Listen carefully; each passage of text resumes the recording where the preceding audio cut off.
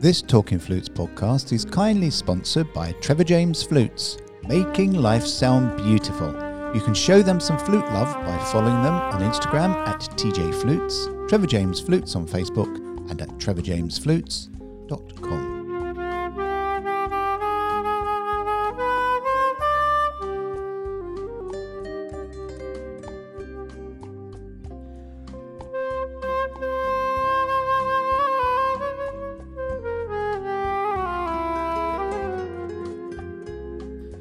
Hello and welcome to another coronavirus lockdown survival Talking Flutes podcast with me, a croaky Jean-Paul Wright. As I mentioned last time when I spoke to the Professor Mihi Kim and she was contained in her Parisian lockdown as well, I want to use this time of social isolation to catch up with some of the wonderful flutists I know and who always seem to be far too busy to talk to me as they are flying around the world performing and teaching. They are now experienced enforced governmental confinement themselves, which for a musician not only decimates their livelihood by not being able to perform to an active audience, but which has had a major effect on their ability to earn money to pay the bills. So today I am delighted to tell you that I'm going to have a chat with a wonderful musician, flute player, entrepreneur, seriously lovely guy, and now author, who is also one of the busiest flute players I know and who must by now have gold card status for life with all the major airlines. Stephen Clark, London Calling, London Calling. Hi JP, how are you doing? Do you know, after a week, I'm holding up remarkably well. You? Good. I'm doing okay. First of all, I hope British Airways are listening to this after you saying I should have gold card status for life, because that is quite simply not the case. They give it to you for 1 year and then they drag it away when you're kicking and screaming. You're not allowed in anymore, which is quite painful. But anyway, let's not even talk about that. I'm very good, thank you. I'm, like you say, in lockdown here in Manchester in the UK. You only just made it back, didn't you? Oh my gosh, what a week. I did. I made it back with 4 hours to spare before the UK went into lockdown, because I was out in Australia doing some concerts. And we had 6 concerts to do, and everything was going fine. Because when I left the UK, this wasn't really an issue. Like, the world obviously had coronavirus, but it was nothing like it was now. And all the borders were still open. People were traveling as normal. So I left a couple of weeks ago. And then as the tour was progressing, obviously we're getting all the news and we're thinking, oh my gosh, what's going on in the rest of the world? But actually, I felt quite good about being in Australia when this was going on. Just kind of keep away from it, kind of avoid all the troubles. But then the last concert was cancelled, and we had a few issues trying to get back home, because at first we were told we couldn't leave the country. And then the authorities decided that we weren't allowed to stay in hotels, which was a really strange decision. So we were all panicking at this point. And then about an hour after that decision came, we were told we have to leave ASAP. So straight to the airport and tried to get a flight. Took me about 6 cancelled flights, I think, to finally get on one. And then I managed to make it home. But the truth is, I think being stuck on the plane against my will for 24 hours, I think I have caught the virus, which isn't ideal. But actually, I'm doing okay. But the last few days have been a bit rough because of that. Are you getting the symptoms of a headache and coughs, or are you just feeling generally lousy? I pretty much have every single symptom, which is quite strange. Well, not strange, I guess, but kind of to be expected. The thing is, of course, like so many countries in the world, we can't go and get tested. There aren't tests you can just go get yet. So when I say I think I've got the virus, I mean, I'm just assuming I do. But the next day, bear in mind with the time differences and the travel and everything, it was probably about 3 or 4 days after leaving Australia that I actually finally got home, you know. So I woke up the next day with like a little tiny bit of a sore throat, which didn't really worry me too much because I have to fly so much. And some of these really long haul flights, you do pick up the odd cold or the odd, bit of sore throat and things. So I didn't think too much about it. And then that kind of developed into like a bit of a cold. And then the weirdest thing was I was getting a little bit dizzy. I mean, it sounds worse than it was. It wasn't too bad, but in the mornings I would wake up a tiny bit dizzy. And then I started to Google it, and I saw that was one of the symptoms, and I thought, oh no, I think I've got the the virus. But the problem is I'm quite asthmatic, Oh, which I know is crazy. yeah. I mean, I know a lot of people are amazed when they hear that flute players are asthmatic, but actually it's quite common in wind players because a lot of us as kids played these things because of asthma. And, it's very under control. I take my inhaler when I need it, but I've definitely been taking it a lot more. And I wouldn't say I've had like breathing difficulties, but certainly there was 2 days where I could feel my chest was very tight and I was having to really work on breathing properly. But actually today I feel great. And I'm kind of able to practice a bit again, but I'm obviously in complete isolation for this is day 6 now, so slightly going insane. So thank you for at least giving me something to do today. Well, also being asthmatic, I know what it's like, and that is exactly the reason, apart from Jimmy Galway, was why I started the flute. Do you take Flutiform, or do you have a different inhaler? I have Ventolin. Do they still call it Ventolin? I've taken it for years. But, my doctor hates me because you get these, there's all these different kinds of inhaler. It's all the same thing, but they like administer it in a different way. And years ago, I got given this one called the AccuHaler. Have you seen the AccuHaler? No, I haven't. Oh, JP, it's the future. So it's like this little thing. You press the button and it has a little counter on it and it tells you how many like doses are left in the inhaler. You take your dose, and then it goes down by 1. And then when it gets to 0, you just chuck it away. It's brilliant. No messing about. So every time I go to the doctor to get my prescription repeated, they want to give me like the old-fashioned puffer, which I hate. I need the new AccuHaler now that I've seen the future. So I sit there and I like demand, I must have the AccuHaler. And I think they hate giving it to me because it's probably more expensive. But so far, so good. I get the AccuHaler, which is great. I love it. It is. I mean, when I take my Ventolin, which is obviously only when I'm struggling, because I have the Flutiform, which is my general everyday one, you never know how much you got left, do you? Until one day you press it and nothing comes out. It's so bizarre. But every year I have to go for this asthma checkup. Do you have to do this as well? Yeah, I do, yeah. And honestly, I come out like feeling so woozy because they have this this like, what do they call it? That thing you have to blow into, yeah. Yeah, the spacer thing. And so she gives me like about 300,000 puffs of this thing, and then I have to wait for 15 minutes, and then I have to come back and do all the tests again. And when I go in, I'm like, geez, like I take my inhaler like twice a week, and you've just given it to me so much that I can literally feel like on edge. I can feel my muscles like tingling because I've got so many steroids pumped into me. But also, the test they do with the peak flow where you have to blow down that thing and fire the little triangle thing to the bottom. I'm rubbish at that. Well, you see, it does not matter. I can be dying with like the worst chest infection ever, and I can still get it to the end. Can you? Because, well, I really thought about it one day, and I was like, this peak flow for flute players is not very good because it's supposed to measure like lung capacity or lung like lung function, but actually what it's measuring is the speed of the air that you blow.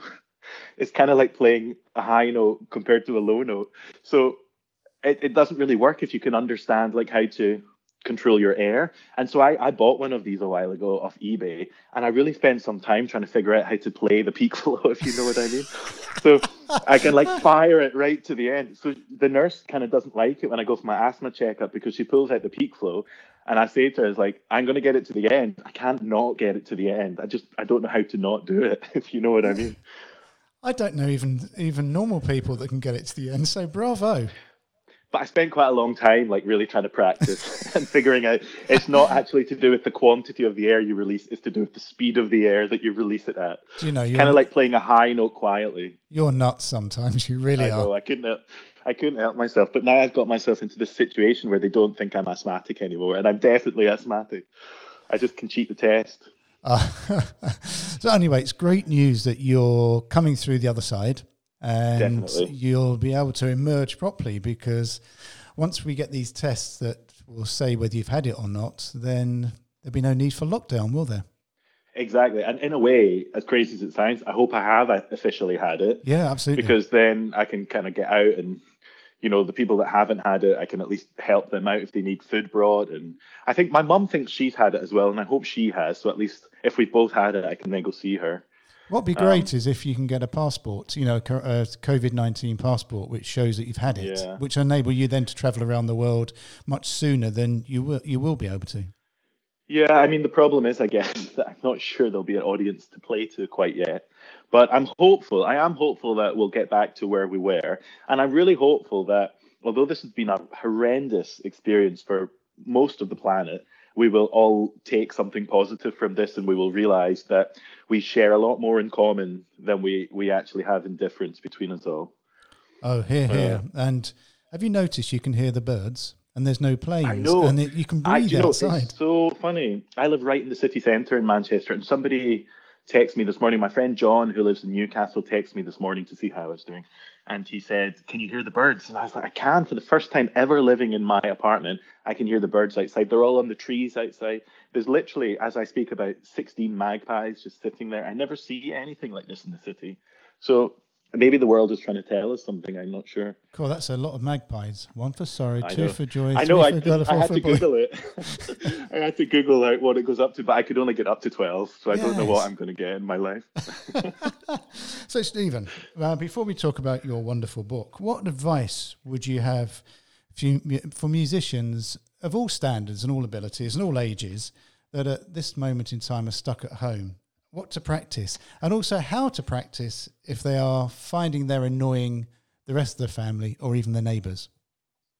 Well, this is interesting you ask, because I've had both of these conversations with people this morning. I have Ah. one student, well, not student, kind of young aspiring flute player who I occasionally help out, who was telling me that they were struggling with practicing at home because their dad is now working from home as well, of course. And I think he was struggling with the noise. This is something I kind of have to deal with quite a lot on the road, because I spend so many nights in hotels and things, and I have to practice. So how do you practice? So my first tip, I know it sounds bonkers, is, well, first of all, you have to find the room that is going to cause the least amount of nuisance to everybody else. That might be your bedroom, that might be the bathroom, that might be the kitchen, that might be it doesn't matter, but find that room and then get a whole load of towels and put the towels around the door, right? Roll them up, put them at the bottom, put them around the top. If you can, hang one between the door frame and the towel. Do as much as you can to soundproof that off. You would be amazed at how much difference it makes. So I do this in hotels, and also what I do in hotels is I put the television on quite loud. You can practice with the TV on. I mean, you're not watching it, of course, and it's not ideal because it's maybe not as quite concentrated as you would want. But I find that if people can hear the TV or the radio or something on top of your flute playing, they're less likely to be bothered by the flute playing, if that makes sense. Oh, it does. Yeah, it's almost white noise, isn't it? Yeah, so just distract people a little bit.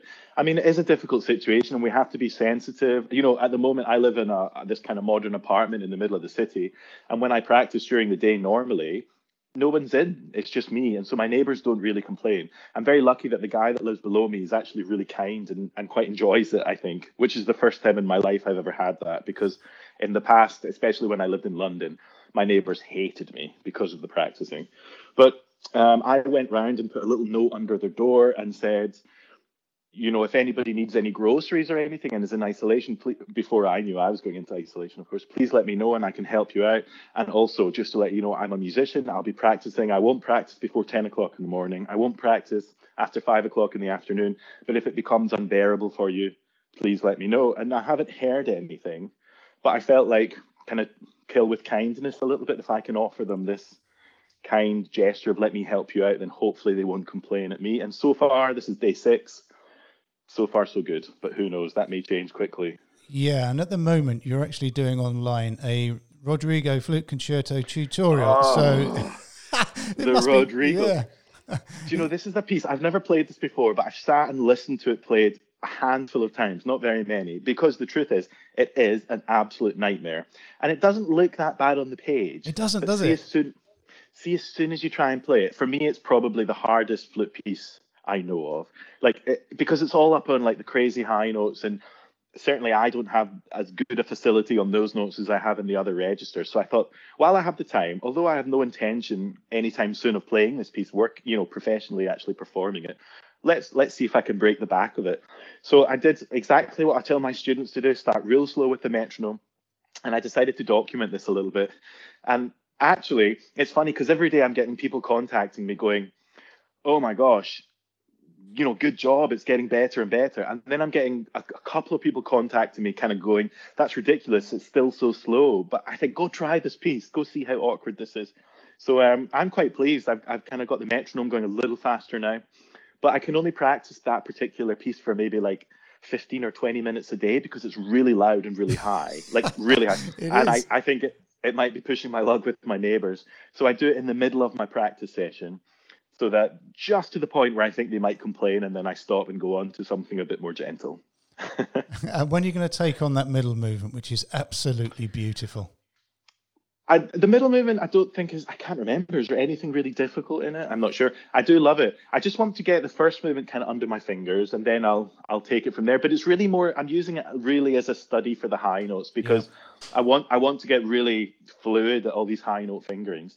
And not that long ago, I changed flute, as you know, and I'm finding I'm having to use slightly different high note fingerings on the flute I now play on, as opposed to what I had before. So I'm just trying to get good at that. It sounded fabulous. Those Ds, top Ds, are sounding absolutely gorgeous. And in time, it was funny because the last time I played it, the last time I made a little recording of it, I'd got the metronome up about 20 beats, and I was getting all the really high Ds out, but I missed about 2 Bs, which I never have a problem with. But I've not yet got a take where I just feel that would be good enough to record if I was having to do this professionally. I haven't got there yet, but this is practice, right? And I was saying to one of my students the other day, I was like, you cannot measure progress. It's either there or it's not there, but the quantity of progress is irrelevant. Oh, and I would totally agree. And the thing that I'm loving about you posting these is the fact that not one note stands out above the other.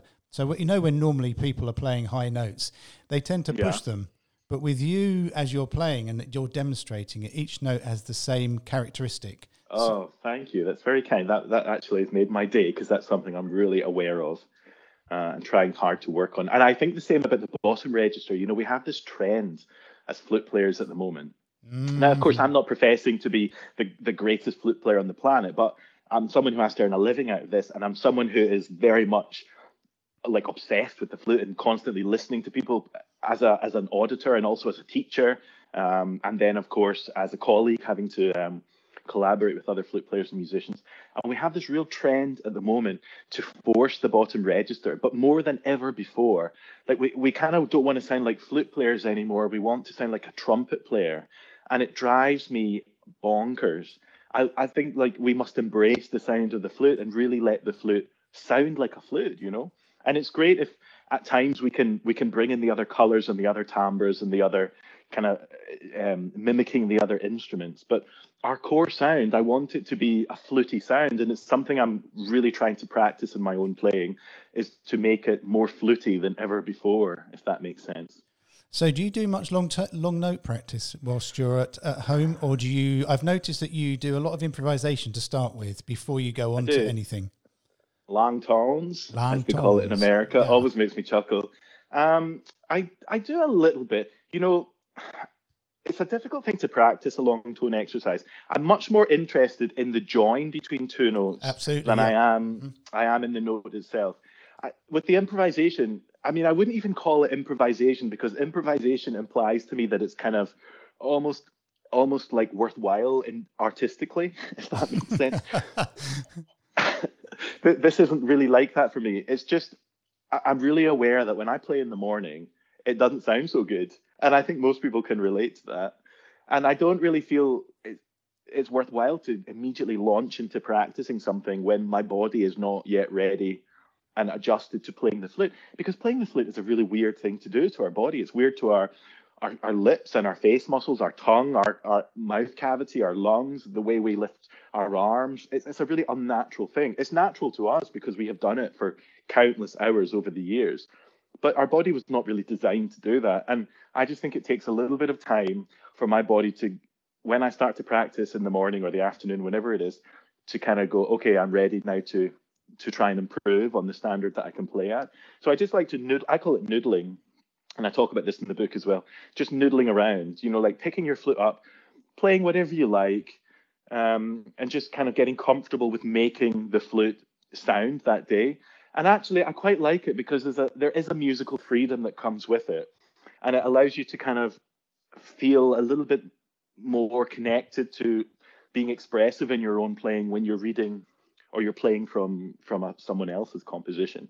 But the annoying thing about noodling around is sometimes I play something and I go, wow, that was real cool. I really liked how that sounded. But of course, I can never, ever do it again. I can try and replicate it, but it's never the same. So I guess you also learn that, like, sometimes the magic in music is there and it's gone just as fast as it ever arrived. So and you just have to... What do you do when you? Yeah, I understand the magic is literally gone when something. But that's like in a performance, isn't it? You're playing something and you play that last note, and there's that silence before the audience come in, and you're just holding on to it. Yeah, sometimes you just get in the zone. You're just in the zone, and there's no reason why you're in the zone. Everything just aligns itself perfectly for that precise moment in time, for that musical decision to be correct and to make a difference to the people listening. But a lot of the time it doesn't do that. And so as musicians, we're constantly chasing that moment. And that's kind of part of the fun of it, I think. And I'm not sure quite the system to recreating it yet. I'm still trying to figure this out. But I definitely walk off stage and sometimes think, wow, that was great, or wow, that was not so great. But interestingly, the audience don't always agree. You know, sometimes I'll come off and think I played a terrible concert, and they're going, oh, I've never heard you play better. And other times I go thinking, wow, that was really moving for me tonight. I really will remember that concert. And the audience are a bit more half-hearted about it. So there is no rule, there is no system to this, but that is the absolute wonder and beauty of music. There it is. And what advice would you have? I mean, I'm sure you don't wake up and have crap chops, do you? You wake up and you have no idea. No way. There's no way that you wake up and I give you my word. It sounds, but I am quite organized with how I approach it, and I'm also some days it's just bad, and I just accept that it's not as good as it's going to be, and hopefully those days will not be important concert days or any concert day, but it does happen. Yesterday was a bit of a dodgy sound day for me, but I also have learned there's a system. So let's say I take a day off practice, the next day I'll sound really good, and then the next day I'll sound horrendous. So I have to be quite organized with my time. And there was a teacher who once told me, and I can't remember who it was, you know, it might have been David Nicholson, who was the ex principal flute of Scottish Chamber Orchestra. I studied with him for 4 years when I was at college in Scotland. He's no longer with us, sadly, but amazing musician, knew everybody and had just done everything there was to do. And I remember my first lesson with him, actually. Interestingly, we're talking about long tones because that was the first thing he asked me to play was Sonority, the Moist Sonority book. So as like an 18-year-old kid, I honked out my B, B flat, A. And he turned around and he said to me, when I played this to Moist, blah, blah, blah, blah, blah. And I just was like, excuse me? Like, I had never heard, you know, anyone that actually knew this guy before. So this was David. He just knew everybody and had done everything. And he'd studied with Rampal and he was best pals with Sir James Galway. And he just knew everybody. And so I was really in awe of this guy. And I'm sure he once said to me that for every day you take off playing the flute, it's going to take you another day to get back to where you were. So if you go on holiday for a week, you really need 3 weeks off, because you need to be on holiday for a week and then 2 weeks to practice to where you were, and then you can go back to work. And I think he's quite right, actually. I think there is some truth in that. So I have to kind of be aware of that. But, you know, I was also talking to a friend of mine once. Who was it? I think it might be Pasha. Do you know Pasha? Oh, yeah, I know Pasha, yeah. I think he still works in Just Flutes. Amazing flute player, actually. Really, really talented guy. And I'm sure once we were at an audition together, and we were just talking, you know, in the warm-up room. And we were talking about taking time off. It may not be Pasha, so if he listens to this, I'm so sorry if it wasn't him, but I kind of think it was him. And he said to me that the teacher that he'd been studying with, whoever that was, I think at Guildhall or Royal Academy or somewhere, one of their big things was that you get to a point in your career, in your life, that it doesn't matter how long you've taken off, you can just pick up the flute and you're, you know, concert ready to go. Good grief. And I was like, wow, that is a skill and a half. I can't remember who the teacher was now, but it was someone very well known. I'm sure it was him that told me this. And I really admired him for that way of thinking, because I don't really feel like that in my own playing. I feel like I have to be very systematic in my practice. And I really do have to practice. I think a lot of younger players that contact me, they don't realize how much I do practice and how much many of my colleagues and friends do practice. And that's purely because it isn't always the most natural thing for me in the world. I really do have to work at it to get somewhere. And that leads us beautifully onto this book that is staring in front of me.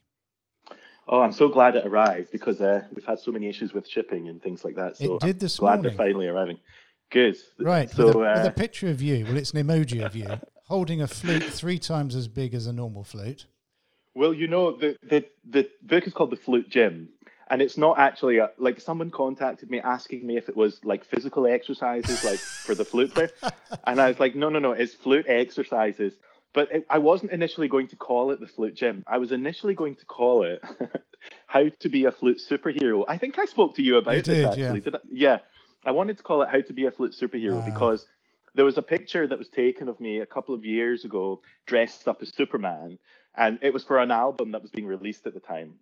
And this picture just became very well known, and I get so many people talking to me about this picture.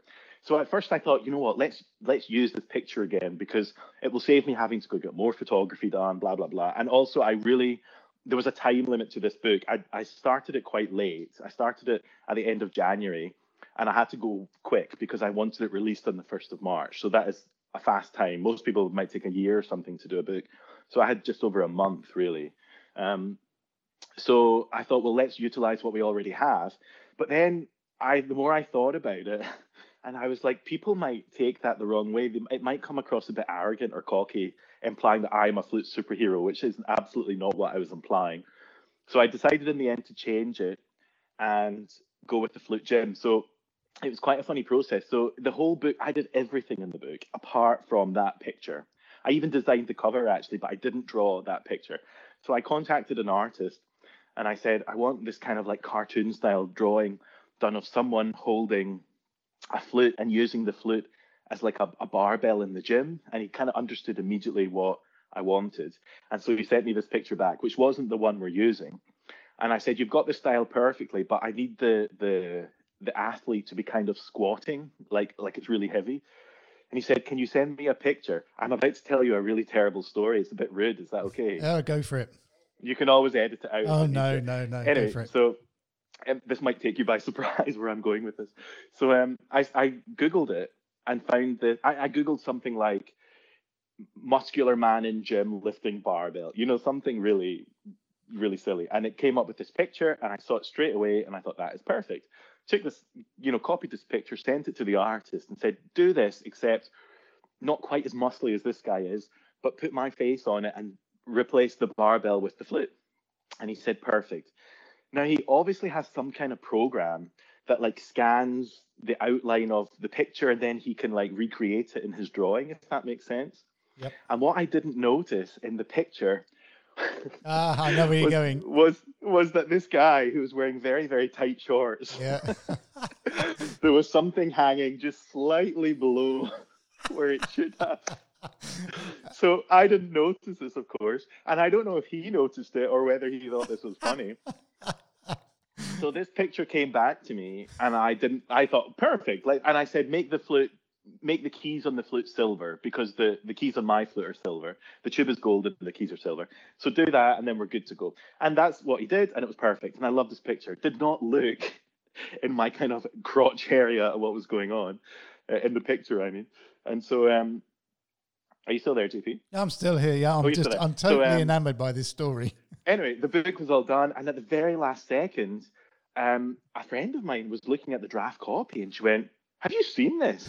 And I was horrified.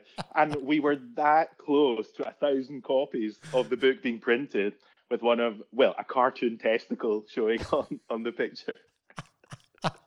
So I caught it by the skin of my teeth, no pun intended.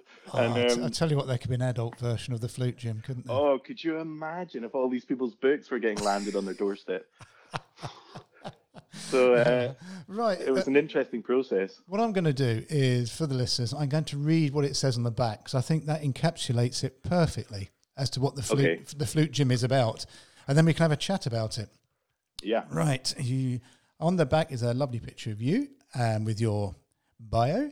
And above it, it says, the Flute Gym is a manual for flute players of all levels wanting to become stronger, fitter and faster on their instrument, covering 10 fundamental workouts for flute technique, It provides a daily method of condensing essential practice in a manageable program for flute players living a fast-paced life and with limited practice time, with both written text and video demonstrations included. That's very important. We'll cover that a bit later.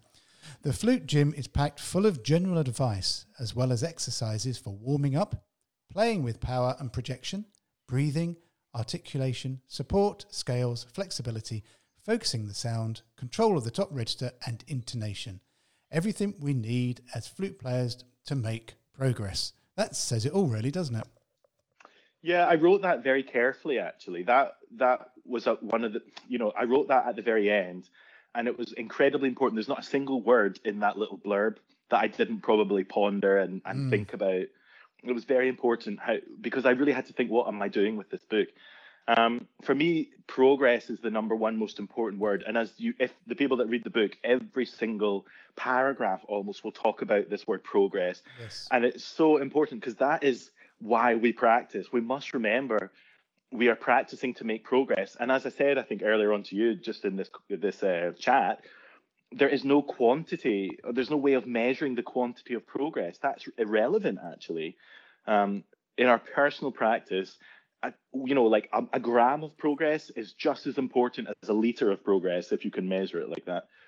And so it doesn't matter what the guy in the next practice room is doing and how much progress they are making. All that really matters is how much progress we are making right now in this particular moment. So that was the starting point of all this. So how did you? I mean, you start most chapters with questions, don't you? Just to ponder a thought, and then you very gently and very succinctly encompass that chapter with various exercises. Yeah, there's 5 sections to every chapter. Well, first of all, the book became a bit longer than I was planning. It all started. Shall I tell you the whole story? Actually, it all started because last year, at the end of June, I broke my shoulder and I couldn't play for a while, and it was a really dreadful time of my life, actually, because not just for the book, there was lots of things going on in life, and it all kind of happened at one go, and it really knocked me for 6, and I was very low and struggling and very depressed. And I'm not really that kind of person, but it was the first time in my life I really kind of felt worthless, if you like. It sounds very dramatic, but slowly my shoulder got a bit better and I could play again. And then I went back to work at the 1st of October, I think it was, and I went out to play in America for a while. But I was really struggling because although I was standing on stage getting through the concerts, I was in a lot of pain. My shoulder was strapped up every day. I was taking painkillers like you wouldn't believe, which was depressing. And also I could practice, but I could just practice enough to get by. I wasn't really practicing like I wanted to. And so I never felt great about anything. So when I got back from the tour, I went back to the specialist and we did an MRI scan and all kind of other things. And they really wanted me to have more surgery, and I didn't want to do it because it had already been a problem. And they said, well, you're going to have to take more time off, and you might never play again properly, kind of thing. But I thought, that's rubbish. I can definitely play. At least I hope I can. So I had decided I'd take another couple of months off, but I really didn't want to fall into this kind of depressive state again. So back, in slings and everything. And I was sitting on the sofa of a friend of mine who's an amateur flute player. And she had said to me, like loads of people had said, oh, why don't you write a book? Why don't you write a book? But I'd never done anything about it, of course. And she said, do the book. And I just kind of thought, okay, I'll do it. And that was it. And so I started the book the next day. The beauty of it was most of these exercises I already had in some shape or form, because that's just kind of how I am as a musician. In my own practice, and also I'd written, well, I say written, I'd kind of scribbled things down for students before. But when I think about it, even when I first kind of started after college and my first teaching job was in a primary school, like a school for kids learning their first notes, I would go in 1 day a week. Even then, although they had their tutor books that they worked from, almost every week I would write a little noodly tune down for them because I thought it was maybe a bit more suited to them than what was happening in the book. So it's just been part of me to constantly have this idea of inventing exercises and melodies and things to practice. And I know lots of other people do it. So a lot of these exercises existed, even if they were just in my head, I didn't have to make them up again. So I started to write the text, and that took about a month. And I I'm not a professional writer as such, so I didn't quite know how best to approach this. So my plan was just get everything down on paper. It's not going to be perfect. Sometimes it doesn't even make sense, but get the ideas down on paper in terms of my descriptions. And I quickly realized there was a kind of style and a voice that was coming out, which is very casual. And I wasn't sure if that was maybe appropriate, but I decided, and after my friends read it, they decided that this is definitely the way I should be going. So I decided to be very organized, and every chapter has about 5 sections, I think. It starts off with bullet points, which tell us exactly the purpose of why we're going to practice what we're practicing. Then it goes into a section called, oh my gosh, what's it called, JP? Is it what's it all about? What's it all about? Yes. And the what's it all about saying, the truth, I don't even have a copy because it's sold out. I don't even have a copy myself. It's in front of me now. So it's called What's It All About? And that just explains exactly what this chapter is about, why we're going to practice it. It's going to take the bullet points and expand on them slightly. Sometimes it'll talk a little bit about my own personal experiences and why I've decided to practice these things. And then the next section is this is how we do it. And this is the one I want you to expand on because sorry, okay. I've to interject here, but that's okay. I've just turned the page over. This is what you do. Not only just explain what you do and you have exercises, but you have QR codes. Yeah, the QR codes was something I wanted to do right from the beginning because we live in this amazing time where this is available. Something my students do not understand is that when I was at music college, I graduated in 2007, Facebook started the year I graduated, I think. I remember getting my first Facebook account. And I remember when if we wanted to learn like a Mozart symphony in college orchestra, Spotify, iTunes, YouTube, these things didn't exist. So if I wanted to go and listen to Mozart Symphony No. 40, for example, with another 95 people who were also trying to hear the same recording for their rehearsal, I had to go to the library and try and find either the CD or the LP of this. They would have one copy, and that was hard to get hold of if there was another 100 people trying to get it. So times have changed, and everything is now at people's fingertips, which is, it brings some complications, of course, but my gosh, what a time to be a musician, to have all this here. So I really wanted to utilize this. So with the this is how we do it section, I always write a kind of fairly lengthy paragraph about exactly what I'm about to practice and how I'm going to practice it. Then it actually goes into a step-by-step instruction. Do this, do that, do this, do that. And then finally, it gives you the 2 codes. Every chapter comes with 2 codes. The first of them is just a plain demonstration. I don't say a word. You'll just see me standing up there playing this exercise to give you an idea of how I think it should sound in my head in terms of tempo, color, style, volume, any kind of strange effects, techniques, they're all in there. And then the second code is like a little couple of minutes of me discussing it and almost like a little mini flute lesson, talking about what to be listening for, what to be feeling, what are the pitfalls and all this kind of thing.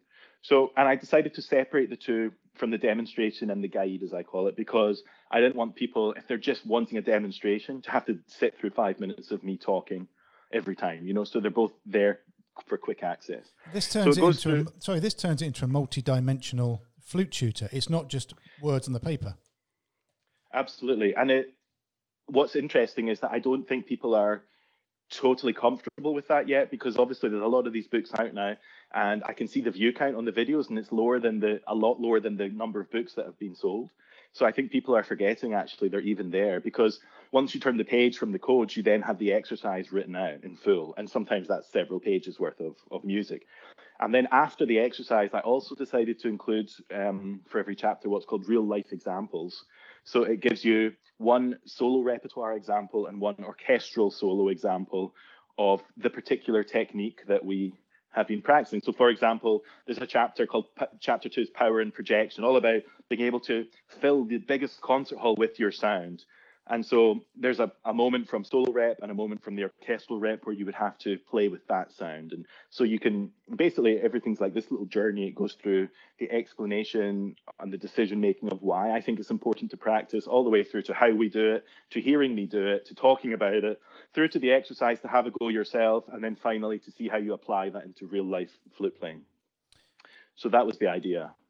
And I can only implore people to check out the videos, because having that extra audio and visual link to what you're seeing on the paper is invaluable. Yeah, I think so. You know, I remember when I was a kid and I had the Trevor White tone book, which I still use all the time actually. And then he brought out a version with a CD, and everyone loved this because you could finally hear someone demonstrating it. And this is just going one step further. It's Yeah, now, very clever. it's using. Oh, thank you. I'm excited about it. It's been a lot of work. It's not quite all set in yet because everything happened so quickly, and I had to learn so much, like how to typeset music. I had no idea how to do all this, and then how to do the layout and paper thicknesses and lamination on cut, like all these things, spiral binding, everything. I had to find the right people to do this, so I got a product I was really happy with, and I am really happy with it. And I was really proud when I held it for the first time, and even figuring out the QR codes, how to do all that kind of stuff. It was complicated, but I think it is quite a useful book. Interestingly, people are now that lots of them are arriving in people's doors. I'm getting lots of messages about it, and the chapter that is definitely people are practicing the most is the breathing chapter. Is that chapter 4, or is that? Yeah, I think it's. Hang on. Is it chapter 4? Flexibility is 5, so focus is 4. Oh, breathing might be 3 then. I can't quite remember. Breathing is 3. So that's the one that people are definitely. I'm surprised at that because I thought flexibility or something like that may be the most popular because they go through everything. Chapter 1 is about warming up. Now that was the very last one I wrote because actually I wasn't expecting to write a warm-up chapter. I had 12 chapters written, but I decided I wanted to reduce it to 10 because initially I only wanted the book to be 30 pages for lots of reasons, but it actually is now 108 pages, so it's quite a hefty book. But so I realized that actually because I was covering so many different topics, because it goes through chapter 2 is power and projection, chapter 3 is, I can't remember the order, but it's 3 is projections. 3 is breathing. Oh, breathing. Okay. So it goes through power and projection, breathing, focusing in the sound to make a nice clean sound. It goes through my entire scale method. It has flexibility workout. It has a chapter on intonation, which I call intonation and outonation.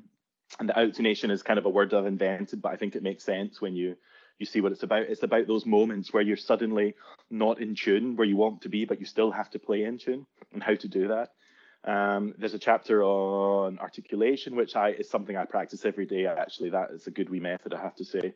There's loads of things. It covers pretty much everything. So I realized that what some people might do is they might use it as almost like a daily practice routine, which wasn't my initial intention, because for me, it's exercises that I dip in and out of constantly.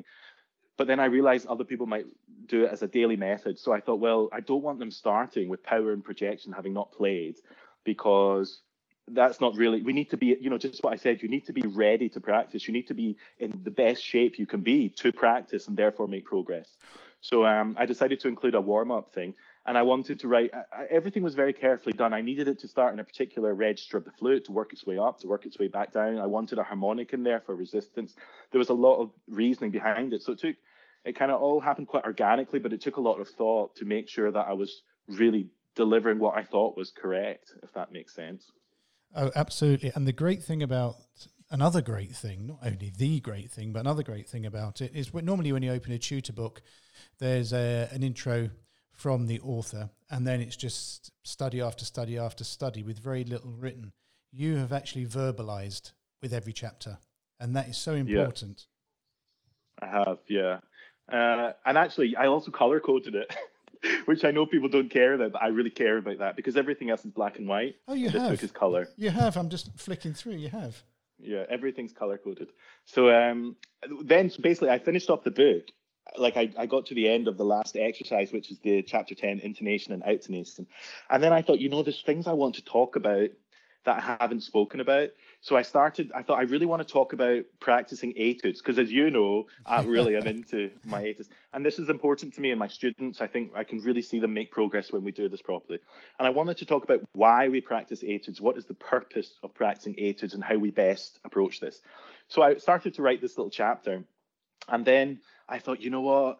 I should probably also write a little bit about playing from memory. So then I started to do that, and it just went on and on and on. And so in the end, I have a whole chapter that isn't actually, it's not got music to play, but it's conversation about practicing etudes, playing from memory, how to deal with performance anxiety, which is really a big one actually, how to deal with criticism, self-criticism, but also criticism from others, and dealing with that in competitive environment of which, whether we like it or not, is part of the nature of trying to make a career out of this.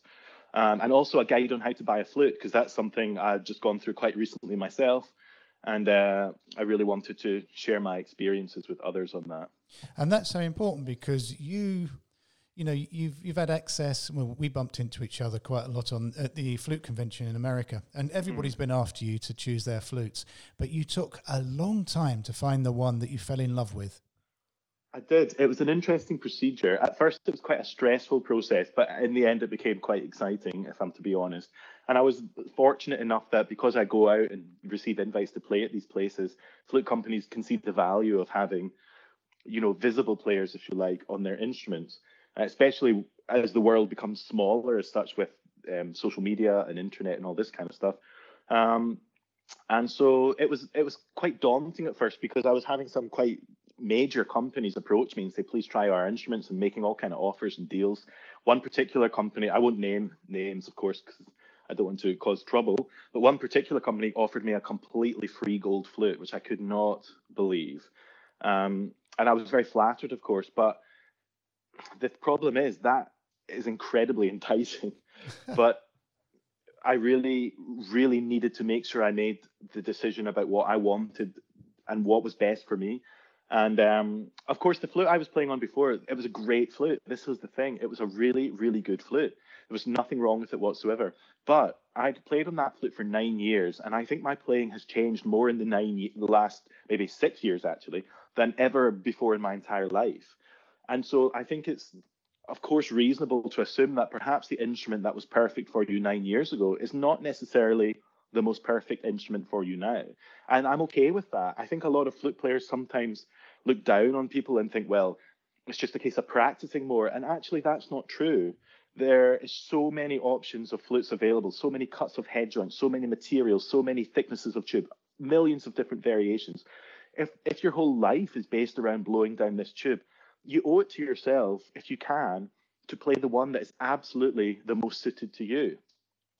Irrelevant of what your teacher plays, your friend plays, what kind of money you have in your bank, whether you like the look of a gold flute or you want, diamonds in the keys. It doesn't matter. The sound is what is most important.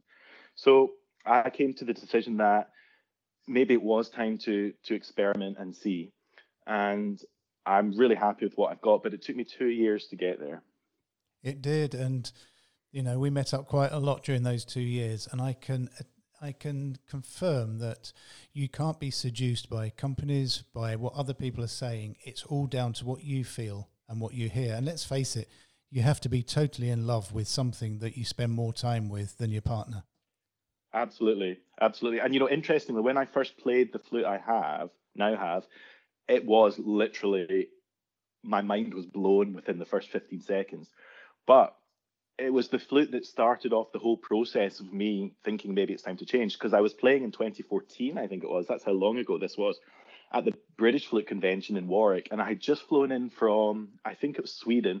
And I was coming in for this one concert for one night. And then I was flying straight back out to Norway, I think. And I didn't really have much free time. So between the rehearsal and the concert, my concert was maybe like 4:00 in the afternoon. So I did my rehearsal about 12 o'clock. Between the recital and the rehearsal, I went up to the trade hall just to catch up with friends and everything. And on the way out, I saw this particular flute maker sitting there, but I didn't realize they made handmade flutes, you see. So I was really intrigued.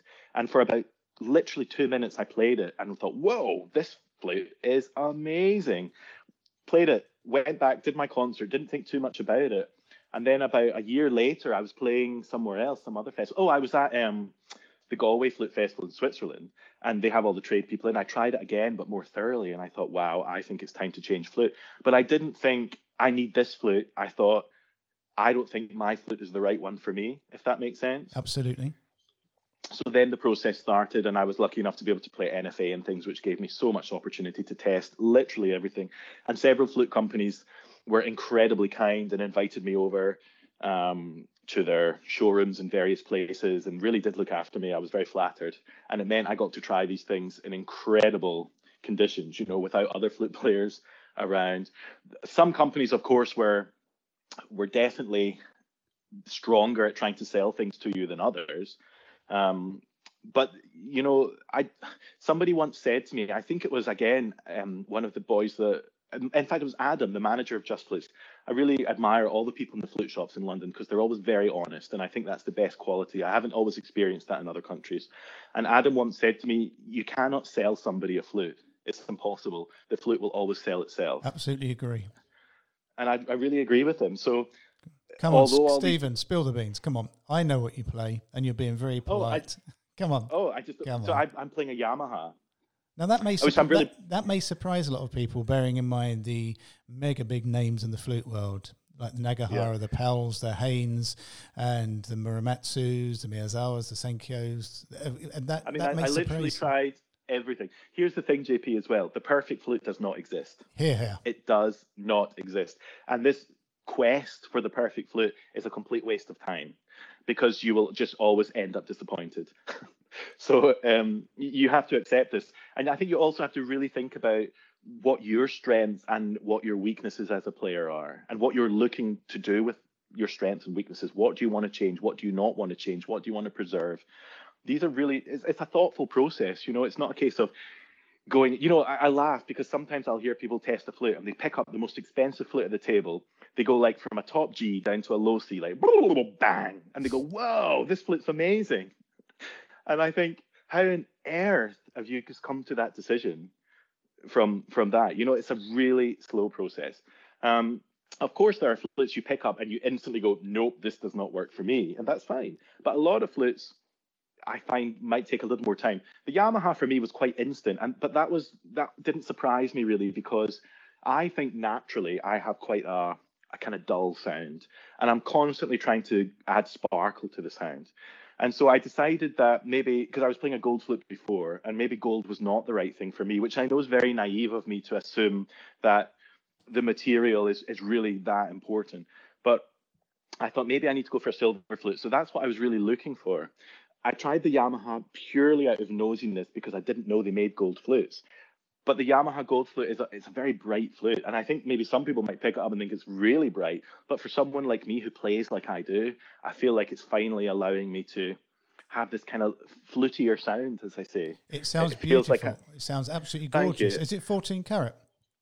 Yeah, so my last flute was solid 14K. This one is 14K with silver keys. And I was finding that I preferred the silver keys. I tried it both ways. There was an 18K flute that I was trying quite seriously with them as well, but I decided the 14K was just a bit flutier. Hard to explain, but it's not really compared to when you think about all the work you have to do. You need a flutier flute, don't you? That's true. But you know, I think as well, in the UK we don't have so many gold flutes, and it's something I've thought about a lot. And in some ways, I think myself and a couple of other players are slightly chastised because we play a gold flute in the UK, because there is this mentality of, oh, gold, you don't want to play that for various reasons. But the problem in the UK is people are not experienced in playing gold flutes. Now, the cut of the flute is absolutely most important to the player. There is nothing more different. There's nothing that's going to make a bigger difference than the cut of the head joint, I think. I mean, you're the expert at this. But I remember when I was a kid and James Galway came on tour to the UK, I was 16. And, you know, I'd never seen a gold flute. I'd never heard of a gold flute because nobody back then played a gold flute at all. I know there's a couple of them kicking about now. And I remember I had the most amazing teacher when I was a kid. Amazing teacher.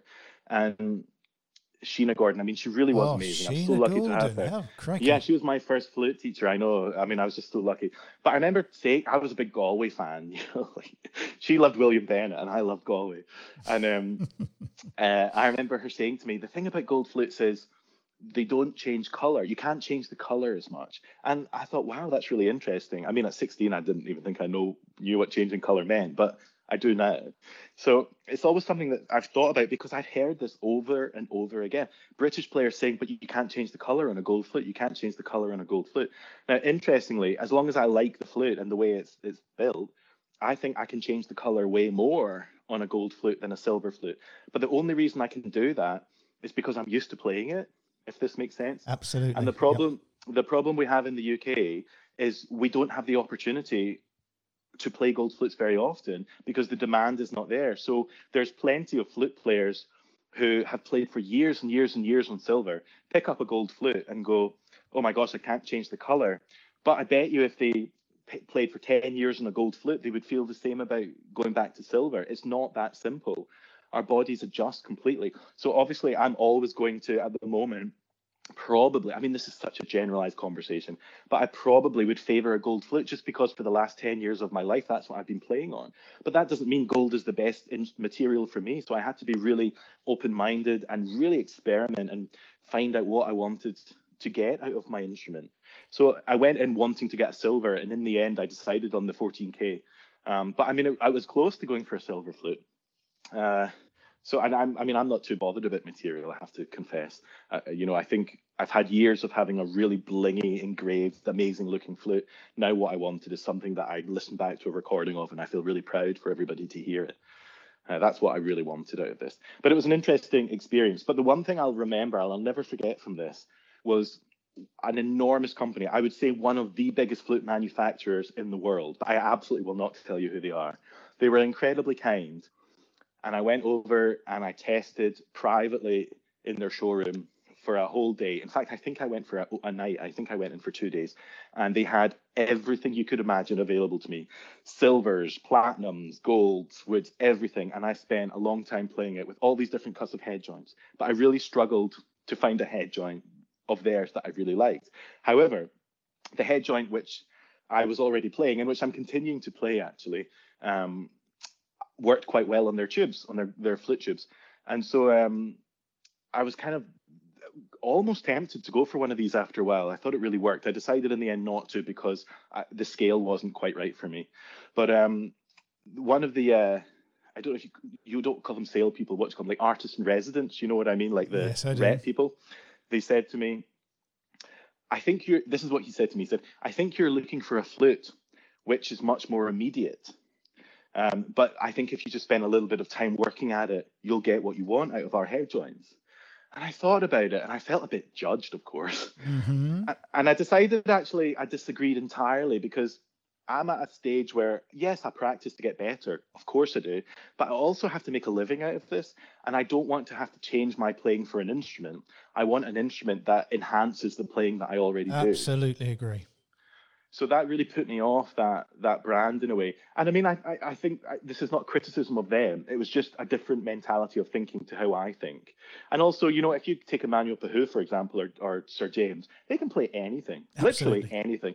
I hear Sir James pick up everybody's flute and it just sounds phenomenal. If you watch Emmanuel Pahou teach, he doesn't even get his own flute out the box. He just takes the student's flute off them and just demonstrates, and it always sounds incredible.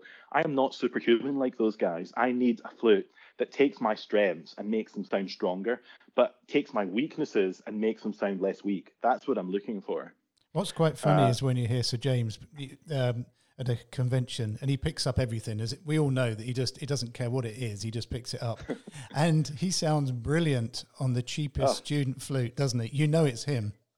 He once did a concert in the Lincoln Center. No, not Lincoln Center. Where's Lincoln Center? Is that New York. Yeah. No, it wasn't there. What's the hall in Washington? The big one in Washington. You know the one I mean? Yeah, I do. Anyway, he was doing this concert in Washington. I'm sure it was Washington. And he did the second half on a student flute, and nobody noticed.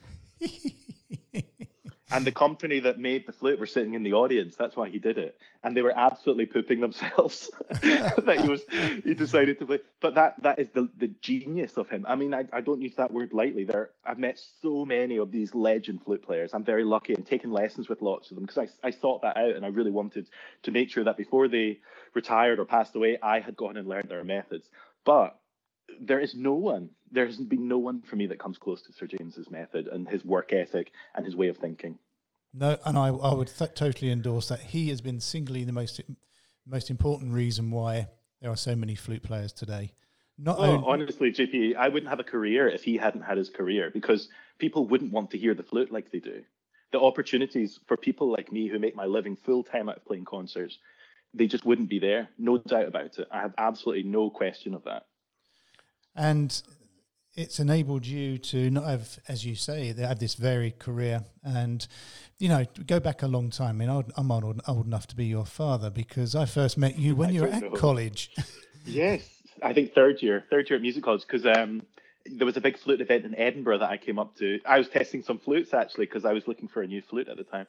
Because through college I'd had a Miyazawa 201, yes, which is the student moon, and my teacher said, I think it's time you maybe get something a bit better. Not better, but, you know, a bit more serious, if you like. I'm trying to choose my words very carefully, but you know what I'm getting at, like a higher end flute. So, of course, back then, you know, as a poor student, traveling all the way down to London was a big deal. It was expensive. So when this event happened in Edinburgh, which was about an hour away from where I was studying in Glasgow, I went, and that's where I met you for the very first time. I remember that very well. Yep, you played Ian Clark. I can't remember which one you played. It wasn't Zoom Tube, was it? It might have been Zoom Tube. I might have done Orange Dawn. I was like a real Ian Clark groupie back then. I mean, I still am now. Do you know, have I ever told you my funny story about Ian Clark? Go on. I might have done this last time we spoke. I told him this once, but I bet he doesn't remember. So years ago, I was living in Birmingham at the time, and I got a phone call or an email or something from someone asking for a flute. No, it was a phone call. They asked for a flute lesson. And they said, hey, Mr. Clark, can I get a flute lesson? Now, I'm never called Mr. Clark, especially back then. So I was like, sure. So we booked in this time of when they were going to come next week for this one-off flute lesson. And I said, okay, no problem. I'll see you next Thursday at 1 o'clock. And as I went to hang the phone up, this guy said, okay, thanks so much. See you next Thursday. Bye, Ian. And hung the phone up. Because, of course, we have the same surname. Yep. So I just was like, did he just say Ian? Because like Stephen, Ian, they kind of sound a little similar. And I was like, did I hear this correct? So I didn't know what to do. I was like, should I call him back and tell him that I think he's got the wrong person, or just question it? Because but even if you question it and he has the right person, like how embarrassing, you know, it was a really awkward one. So I decided not to do anything about it. Anyway, this kid came in just in his last year of college or something and wanted to learn Zoom Tube. So he'd come to me with Zoom Tube. And but the thing is, I played Zoom Tube all the time. I in some ways, I was one of the first people to kind of play it a lot. So there was videos online on YouTube and stuff. So people knew me as the Zoom Tube guy. So it didn't surprise me that somebody wanted a lesson on Zoom Tube. But anyway, we played this lesson. He paid me and off he went. And still to this day, I have no idea if I opened the door and he went, oh no, I've got the wrong guy. I have no idea. I've never been brave enough to ask. Well, your career has been so varied so far, and you're still very early into it. And this Flute Gym book, I think, is just the start for you, because I've only had the chance this morning to really have a good look through, and I'm looking forward to having a honk later on it. So congratulations, Steve. Thank you. Thank you. I really appreciate it. And I have to say, you and Trevor James are such a great company to be professionally connected with and also personally connected with. Because what I admire about you guys the most is, first of all, I have never met a flute company who are so open-minded. But also, you know exactly who you're aiming for. You're not trying to be anything other than what you do and do the absolute best job you can at it. And I admire that enormously. Oh, that's very sweet. And that's who we are. We're barking mad, as you know. We mess around with very silly things, but yeah, we know who we are and we try not to be what we're not. And do you remember the time where you sent me a bag of head joints so I could drill holes in them? Do you know that is still on the cards when the world emerges and you can finally come down to us? Yes, that is still on the cards. Nobody ever believes me when I tell them the story. I called you up and you said, yeah, sure. And the next day, this box of about 16 head joints arrived and I drilled holes into everything to see what it would do. And it did work, didn't it? So we are... It really did work. And we want to forward this mad idea of yours. We want to sort of work with it again in the future. But that to me that sums you guys up. Because could you imagine if I called up any other flute company in the world and the response I would have got? So you didn't even question it. You said, no problem, and off they came. Yeah, because you never know. For every idea, every 10 ideas, you might get one that just, rocks the boat. I mean, we had all these funny coloured head joints. Remember, we wrapped them. We had them wrapped in what cars get wrapped in, multicoloured things. And we had one that is, I put out on social media every now and then. It looks like it's made of marble. And I know the one you mean. Yeah. And it's actually just a car wrap, but it actually sounds like it sounds like a dud because the tube doesn't vibrate, but it looks beautiful. But you also make some amazing instruments because you, of course, you gave me this beautiful. I think it was maybe the prototype of the copper alto flute. You did, you know the one I mean? You had the and first. So I was just going off to New York to do Carnegie Hall at the time, actually. And when we were rehearsing, my piano player and I, we made this little arrangement of this beautiful John Williams melody, and we recorded it on the alto flute. And of all the things that are out there with my playing, that is one of the things that comes up the most, and it's played on a Trevor James alto flute. Yep, you had the first prototype. Yeah. Great, I could play it all the time. That's played in so many of the UK orchestras, and I played a concerto in Sydney on it Sydney last year? It had 4 bars of alto, so that alto flute has done me amazingly well. I'm very grateful for it. Yeah, we do what we do, and we have a laugh and we smile, and we just love speaking to people like you. So congratulations. Well, we appreciate it as well. Thank you, JP. Congratulations on everything. And, in the next coming days and weeks as this lockdown continues, and hopefully if there is a test that you can take that shows that you've got it and you can get out before the rest of us, I wish you well. And thank you. When we all start emerging, either I'll come up to Manchester, you come down, and we can, have that beer that we keep on saying. I know. And we can go to that Turkish tapas place. Oh, yeah. Wasn't that great? That was good. I was so when you said, let's go here for lunch, and I thought, Turkish tapas? But it was really good. We definitely must go back. We must. And so thank you so much for taking time out today. This book, The Flute Gym by Stephen Clarke, is wonderful. How can they get it, Stephen, for those that... So... The Flute Gym is currently out of stock, I have to confess, because way more orders came in than we were ever expecting, to the point where I don't even have a copy.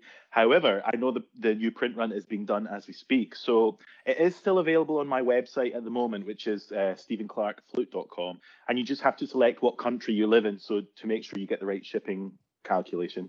But as soon as everything returns to normal, it will come off my website because the demand is a bit too high for me to do efficiently, if I'm to be really honest. Yeah. And then it will go into Just Flutes in London have already taken an order, but they're shut. I can never say it right. Brasso Treblos, I think, in Norway, is going to take an order. The American distributor, I have decided against, or they have maybe decided against, I'm not sure which. But I have yet to contact anyone in America about it just because of everything that's been going on.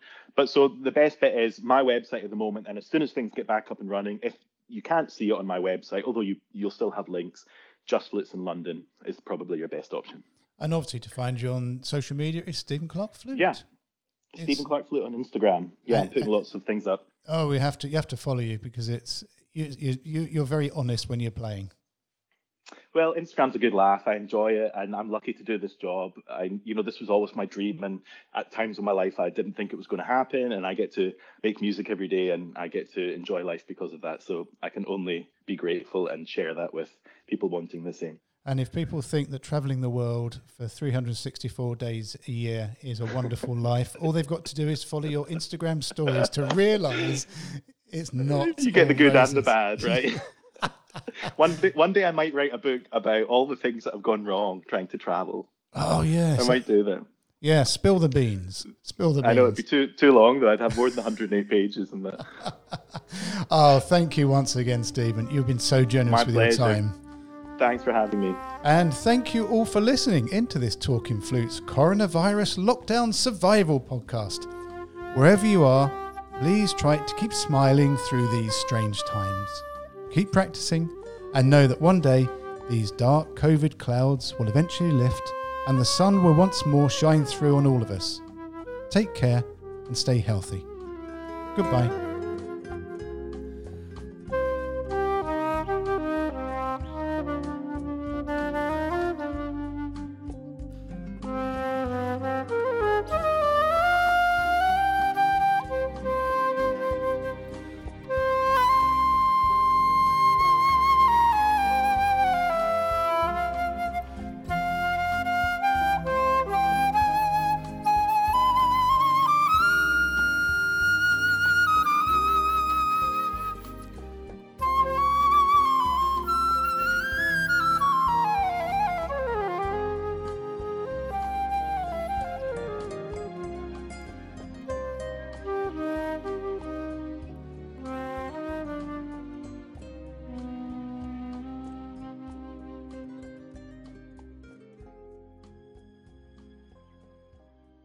Talking Flutes and Talking Flutes Extra are podcast productions by the Trevor James Flute Company.